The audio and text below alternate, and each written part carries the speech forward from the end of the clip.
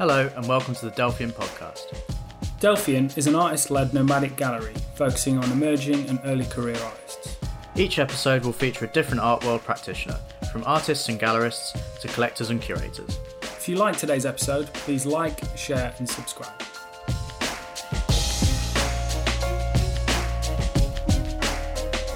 Hello and welcome to the Delphian Podcast. I am Benjamin Murphy, and despite my best efforts, with me is Nick Chase Thompson. All right. Hello. So joining us today is artist, photographer, curator and publisher Matt Martin. Matt is the events manager of the newly opened Photobook Cafe in Shoreditch, as well as being the creator of the Photocopy Club, and was the curator at the legendary Doomed Gallery. Legendary. Yeah. Good morning. Good morning. Thank you for coming. No worries. So for the listeners who may not know about you, can you tell us a little bit about yourself, what you do, etc.? Yeah, I've been doing photography for about last 15, 14 years. I started off just sort of taking pictures of my mates and doing little DIY exhibitions I'm from Devon originally, Exeter. So I just kind of got into curation and that whole DIY side of things just through just finding disused spaces, disused shops and stuff like that, and just putting on little shows. And then photography sort of took me to Brighton and did some work for some photographers, and then sort of the gallery stuff just sort of progressing and just doing more and more curational work and stuff like that. And then Photocopy Club started, and then went on to Doomed, and just sort of mixing that whole thing between trying to be a working photographer and then really enjoying working with other photographers and sort of working with their work. And I just try and balance that now, especially with the new role at Photobook Cafe. It's just sort of supporting a lot of photographers and trying to get their work out, but then also trying to do my own practice as like a personal kind of thing. I don't really work in a commercial sense as a photographer. Do you think that it's easier these days to collaborate with other artists, as going back sort of 10, 15 years with the rise of social media? Yeah, I mean, the whole thing has been about collaboration. Like, I guess back then it was stuff like Tumblr and things like that, and there was like Flickr, I guess, was probably the main thing. And community was just that part of the whole thing. Like, if it wasn't for all... What's interesting about that whole scene is everyone's grown up together, and pretty much everyone has stayed within photography, and made zines together and put on shows together, and now we go to each other's weddings and stuff. It's like the whole scene really grew. So yeah, my whole practice wouldn't be what it is without collaboration, definitely. What effect has the curation of others' works had on your own practice, and would you advise to other artists that having some experience of curation, does that kind of benefit your own practice, I suppose? Yeah, I mean, I think like a huge person that I really looked up to was Tim Barber, who did Tiny Vices, and I really liked that whole idea of setting up. He set up Tiny Vices, and that was a whole submission based thing. So that was the first time I kind of saw a photographer working in a way where he had other photographers submit, and then they had a forum where that all could sit, and I think that was really important. And I love going to shows, and I think especially with Doomed and the amount of different artists we had come in with different practices, I think that definitely affected the way that I work and the way that I like working with people. Do you think it's affected how you organise your own work, and say how you view the curation of your own shows, etc.? Having a view of the other side of the curtain, almost. I don't know, because my stuff has always been quite instant. Like with Photocopy Club, I don't take a lot of time. Like from all the submissions, it's not a big process of sitting there being like, oh God, does this work with this and does that work with that? It's really instant. And I think that whole, especially growing up as that kind of first generation who had that kind of online process of just, constantly seeing image after image after image, you kind of built this kind of quickness of the stuff that you really, what you like and what you enjoy, and that was an instantness to putting it up on the wall. And I don't know if there's other through the practice, if other people have, I mean, maybe they have subconsciously influenced that, but it's always been pretty just free and fun, and just trying to just not think about it too heavily and not go too deep, I think, with the photography. Not to try and annotate, over annotate it too much, just really on that personal connection of what you think is what is an interesting image and what makes you feel something, I guess. Does that answer that? Yeah. So you've got a new book coming out soon. Yeah. Launching next month. So that's super cool. And it's the second sort of installment almost of the American Xerography. So would you see it as a series, or would you see it as a standalone piece?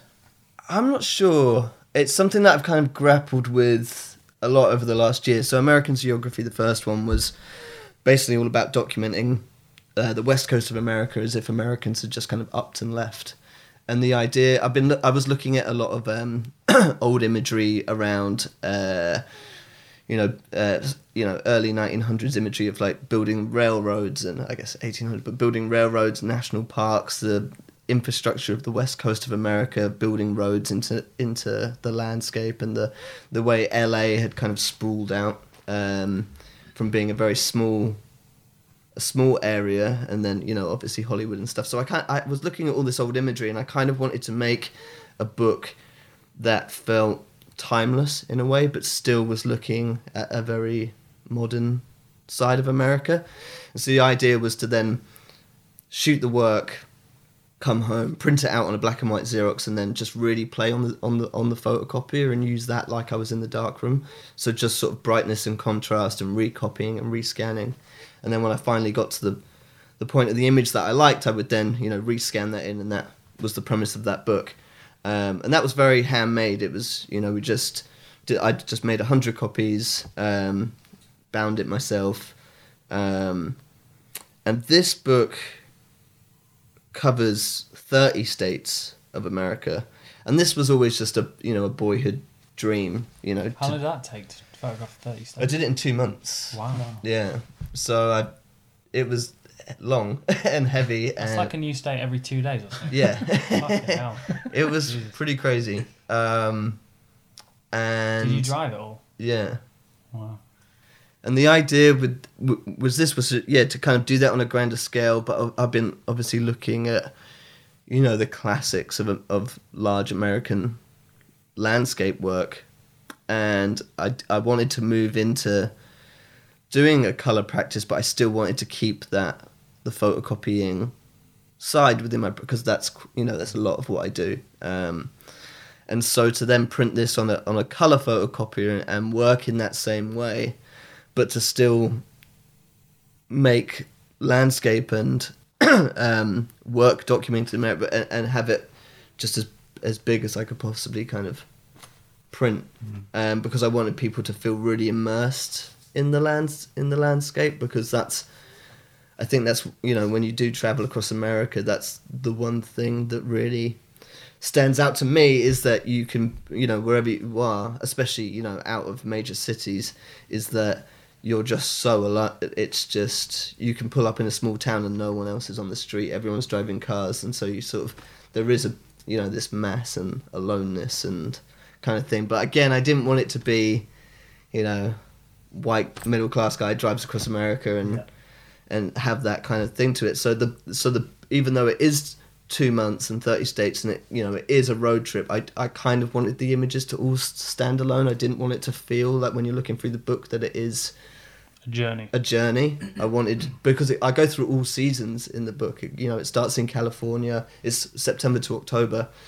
So by the time I'm in like New England on the East Coast, it's autumn and all the leaves are changing, and then I'm going through the Dakotas and that's all it's snowing, and then I'm kind of going back into Washington State, and it's kind of feels kind of springtime in a way, even though it's autumn. But having that whole mix of seasons as you cross America kind of makes the imagery not sit in that particular timescape of just 2 months on the road.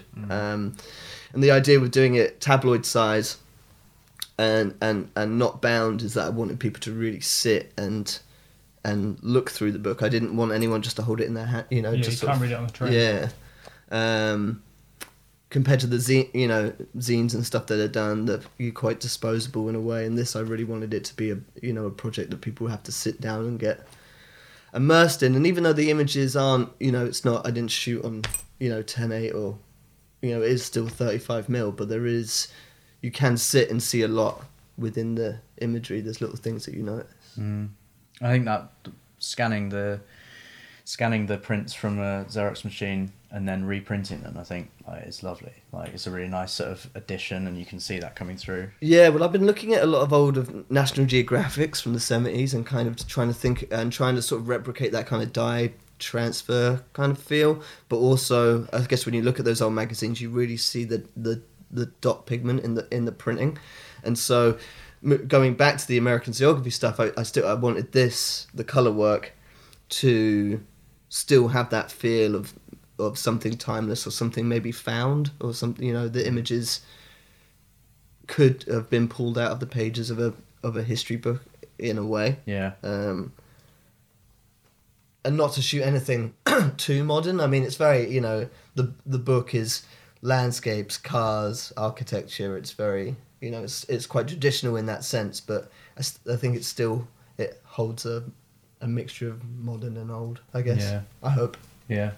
So you obviously have an affinity to the States. What draws you there? Why have you been there so many times? What attracts you to it?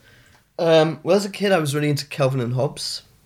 I had a primary school teacher who gave me all the books when I was like 10 and Calvin and Hobbes is, it's about a small kid and his imaginary tiger, and they live in, I guess it's probably like New England kind of area. It's very like picket fence and, those white wooden houses with gardens that go on forever into woods and stuff like that. And I think I went to New England when I was like 12 on just a family holiday, and it's, it's like lakes and you can run off a jetty and jump into the water. And I think I'd always loved that side of America. I mean, it's very, it's very just traditional.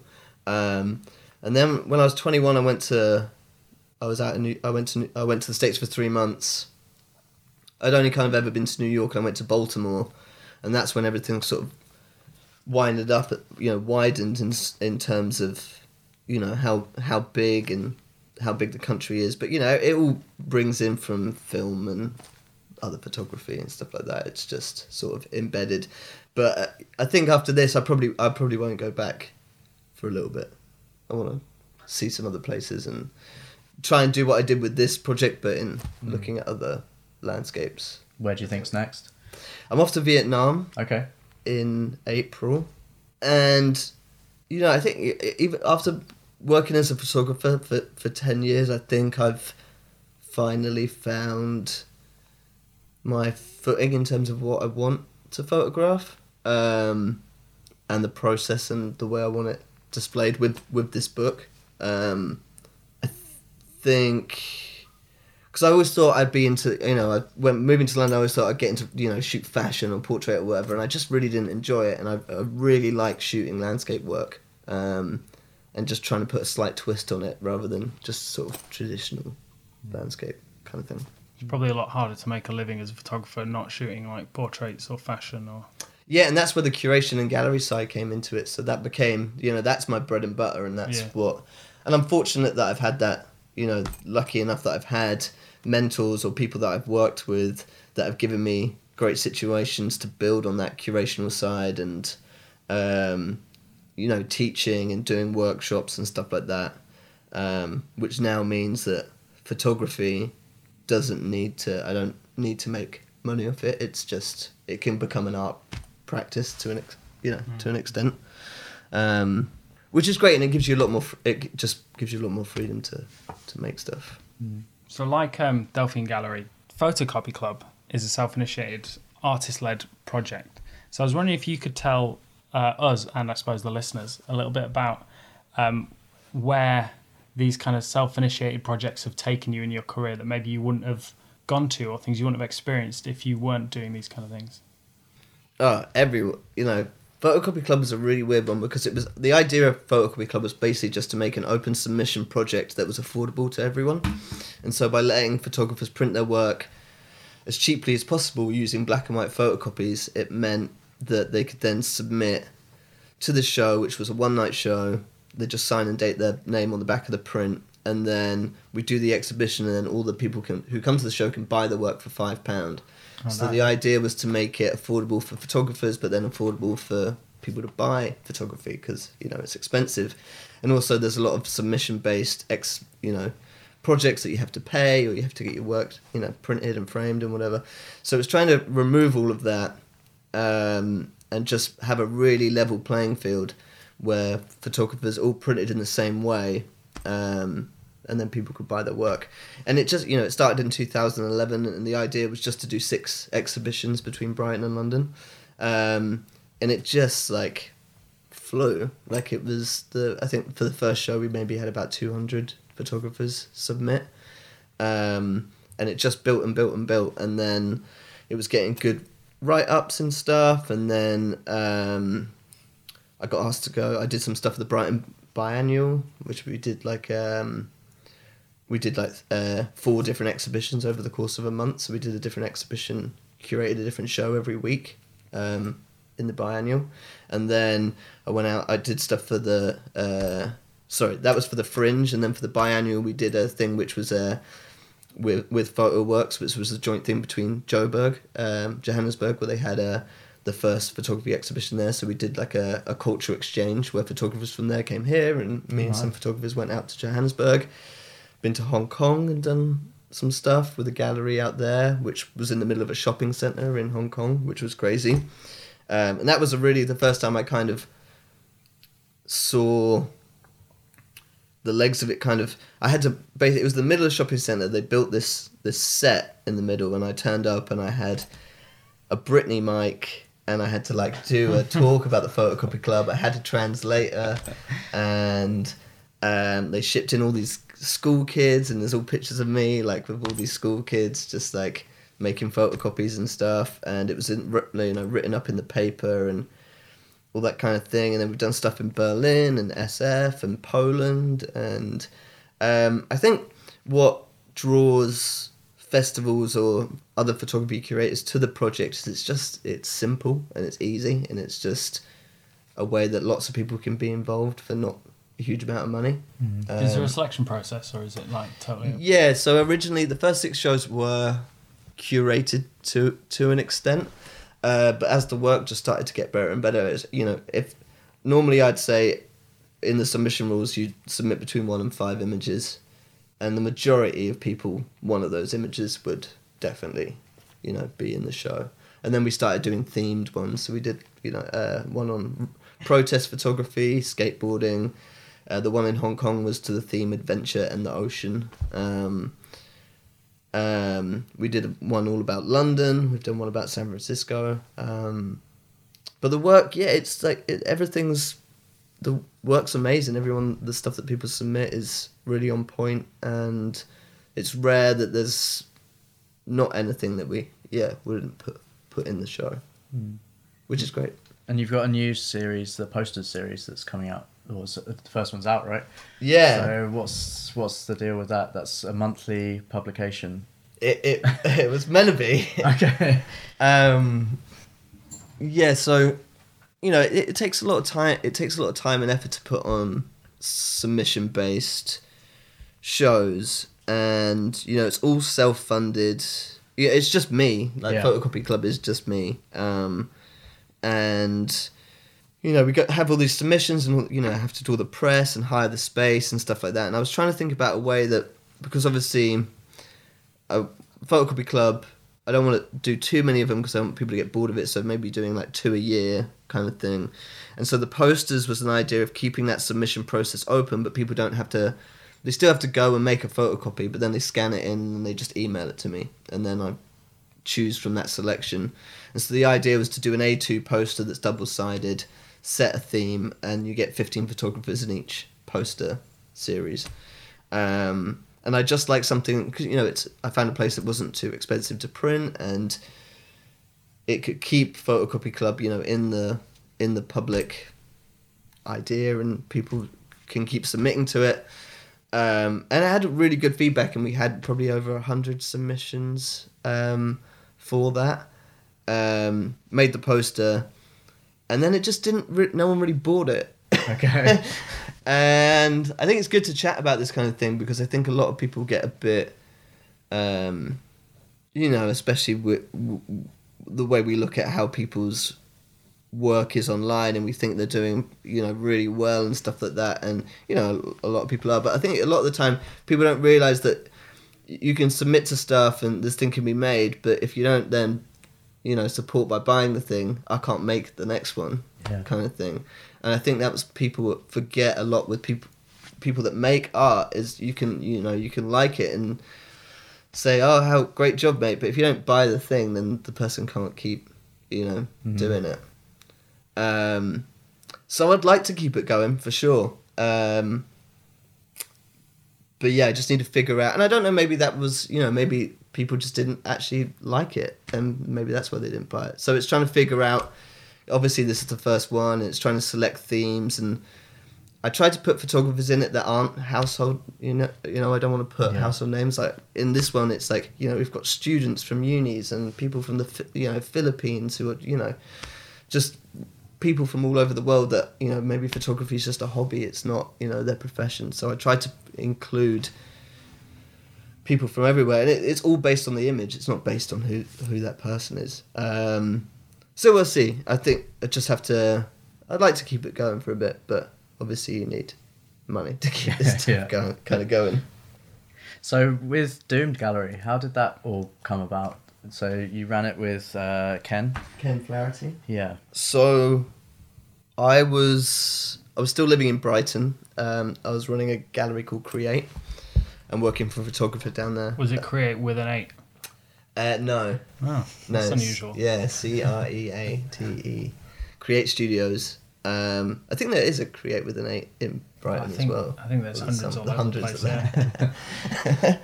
And I did. My friend Joe Skilton. I was looking for a gallery in London to do a photocopy club, and he said, "Oh, I found this place called Doomed on Ridley Road, and it's just this little, doorway that had Doomed written above it, and I'm going to do a show there." And I was like, "Oh, cool! I'll come up and see the show. Maybe I could do a photocopy club there." Went up, met Ken. So this is like 2014. Me and Ken got on super well. Asked about doing a photocopy club. We did the first Xerox and Destroy one there, the skateboarding one. Went really well. Got loads of people came down. It was a really good show. And then Ken basically just put up on Facebook that he was looking for someone to take, because basically Doomed was a gallery but also had 2 bedrooms in it, and it was in a basement, Ridley Road, underground, dark, DIY, perfect. And so I messaged Ken when he put up the thing, and I was like, "Hey, if I move up to London, can I help you with the space?" And so did you move in? Yeah. So me and Ken lived in Doomed. He had already been in that space for about 10 years at that point. It was originally his studio, and then he converted it into a gallery.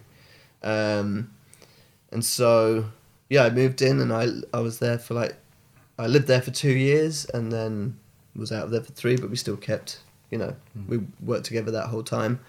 And I think that Doomed had maybe only done a handful of shows before I started, and it hadn't, it was starting to, gain momentum. And then Ken's side of things and knowing everyone in London, and then my side of that sort of the youth culture zine vibe, and then, we're both, my background is punk and Ken's a 1977 punk, so it's just that we just combined that on the DIY ethos, and it just worked really well as a space that we just wanted to make. It was the same with Photocopy Club. We wanted to make it affordable and easy for people to have shows. We did a show there. You did? Long before there was Delphian. Yeah. It was a Nick J.S. Thompson solo show. We built an Anderson shelter in the gallery. we had the roof of that in the garden. As your roof. Yeah, I think Ken actually used it for something else. I didn't remember that. Didn't realise that we'd left that there. So, black corrugated. Yeah.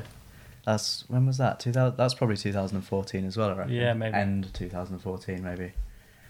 Yeah, time just all blends into one. Yeah. So is there any plans to sort of reinvent that and revive it in any form in the future? I mean, we just burnt out. We were doing a lot of shows, you know, sometimes, you know, 2 exhibitions a week. And we closed it pretty quick. And I think we kind of had the idea that we wanted it to be like when the Sex Pistols broke up, it's just, you know, end it on a high.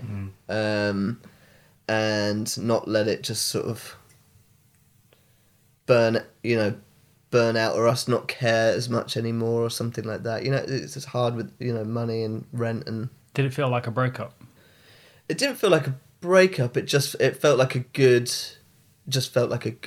ending. Like I didn't really know what more we could do with the space, and it'd be great to do like a Doom 2 at some point. But I think it's kind of like a ledger gallery in New York. You know, it was a time and a place when a certain thing of artists all came together, and it was kind of the end of that era of Dalston. You know, with the Alibi closing and other venues, and Dalston sort of changing. Everything kind of ended all at the same kind of time, weirdly. But that was the same in Brighton. Like everything weirdly ended at the same time. Just the death of Dalston. Yeah, death of Dalston. But I'd like to open a new space. But I mean, with Photobook Caf, it's basically everything I wanted in a space anyway. Like if I had the money, I would have started Photobook Caf, and I'm just lucky that that Lee from Rapid Eye, who's like now my new Ken in a way. But it's interesting. I've had these like 4 major mentors or people in my life that I work really well with, and weirdly they've all been quite a lot older than me. So at college I had the photography technician Jeff, was like, he was really into graffiti, and so he got me into graffiti and taking pictures, and he was older. And then when I moved to Brighton I had this guy Kevin who I became his assistant for, and then London was Ken, and now Lee. And it's kind of, there's these like weird chapters of every 5 years or so. Yeah. Yeah, for the minute, Photobook Caf's probably the main thing. But I think DIY venues are really important, and having spaces that are affordable for artists to show their work does need to keep happening in London. Seems like a lot of what you do has this kind of spirit of punk, like DIY ethos. Do you think it's important for artists to have that approach and to kind of learn by doing and wing it sometimes, maybe get things wrong? Yeah. Yeah, definitely. I think that no one's going to do it for you. It's like DIY is the whole embodiment, I think, of, I mean, it's, you know, it's what you guys are doing as well. It's like, it's just, no one's, you know, we're just gonna, not having a physical space, but just keep it moving and keep that and stuff, keep stuff going and supporting artists. And I think as long as you have that collaboration between DIY gallerists and curators at supporting DIY artists, then everything should just work. And really, it's not, I think that's when the best stuff happens, when you're not too worried about making money or, you know, huge success or whatever. You just do it for the fun of it. And I mean, that's what punk was all about. If, you know, you remove the music and you remove the fashion and just think of punk as a word that I think that's the premise of everything, in terms of just getting on and doing it and just doing stuff for the fun of it and not really caring what the industry thinks. Often the money kind of takes the fun out of it anyway, right? Yeah. I mean, obviously, you need the money to make the work, but I think you just have to live within your means, don't you? And just make stuff with what you have. So, if you had unlimited time, space, money, what would your dream project be? What would you love to do? Unlimited time, space. If you had 8 arms, what would you do with them? The possibilities. Oh man, I don't know. I think I was having a conversation with some people the other day, and they were saying, "Oh, what age in life would you kind of go back to?" And I was like, "I'm 32 now," and I was like, "I'm kind of quite happy. The only thing I have to worry about is money at this time. And even that's not like a huge, like you get by on whatever you can make. And I don't know, if I had unlimited resources, I think I'd probably just still do the same thing, but maybe travel more, do stuff in different countries. I think what I would like to try and do this year, and what I'm trying to do more of, is do stuff out of London. Yeah. Because we get stuck in such a bubble here, and it's great supporting London artists, but there's amazing people in Leeds and Manchester and Liverpool and Newcastle and Edinburgh and Glasgow doing amazing stuff, and sometimes I feel they maybe don't get as much recognition as they should. So I think I would probably just get the train to Glasgow. Yeah. If you had unlimited time, space, and money, or just pop up to Glasgow. Make more dooms. Make more doomed galleries all over the country and throughout Europe, and just build. Yeah, keep DIY spaces available for everyone in every community. It's a pretty yeah. Go and live on a yacht and in an island and never do anything ever again. All right. Great. Well, question we ask everyone, so we're going to ask you it. What advice would you give to an early career artist or photographer starting their artistic career? The advice I would give is to just, I think when I first started making zines and wanted my photography to get out into the world, I sent zines and prints and stuff to photographers that I liked, or to people that I admired. And I think when I go and teach at unis and stuff, and I talk to the students, and they have, maybe they send out their send an email out with their portfolio or whatever. And my biggest advice is to just make stuff and send it to the people that you like. I think what we kind of, a lot of people get, it just gets missed. If you email someone and say, hey, this is my work, everyone's so busy. But I think if you hand make stuff and send that to people, I found that was the best way for me when I started to get my work, and some of those people who I really looked up to are now really close friends because of that. So, and also just don't worry about, I think there's such a thing within the art industry of finding the next big thing when someone's 16 and straight out of whatever, and people start to think, oh god, I've not made it by the age of 20, and it's like, you're not going to make your best work until you're over 30 or even over 40, really, or find exactly what you want. So I think just the best advice is just to not rush it, and it'll just it'll work out in the end. There's a great quote, and I can't really remember it, but it's something along the lines, I'm always doing that, something along the lines of you're a promising artist in your 30s, and you're a good artist in your 40s, and you're a great artist in your 50s. Yeah. Something like and when you're dead, you're the best. Yeah, exactly. Right, let's end it on that note. You're best when you're dead. Yeah. Perfect. All right, thank you. Thanks for coming. Cool, no worries. Thanks, guys. Goodbye.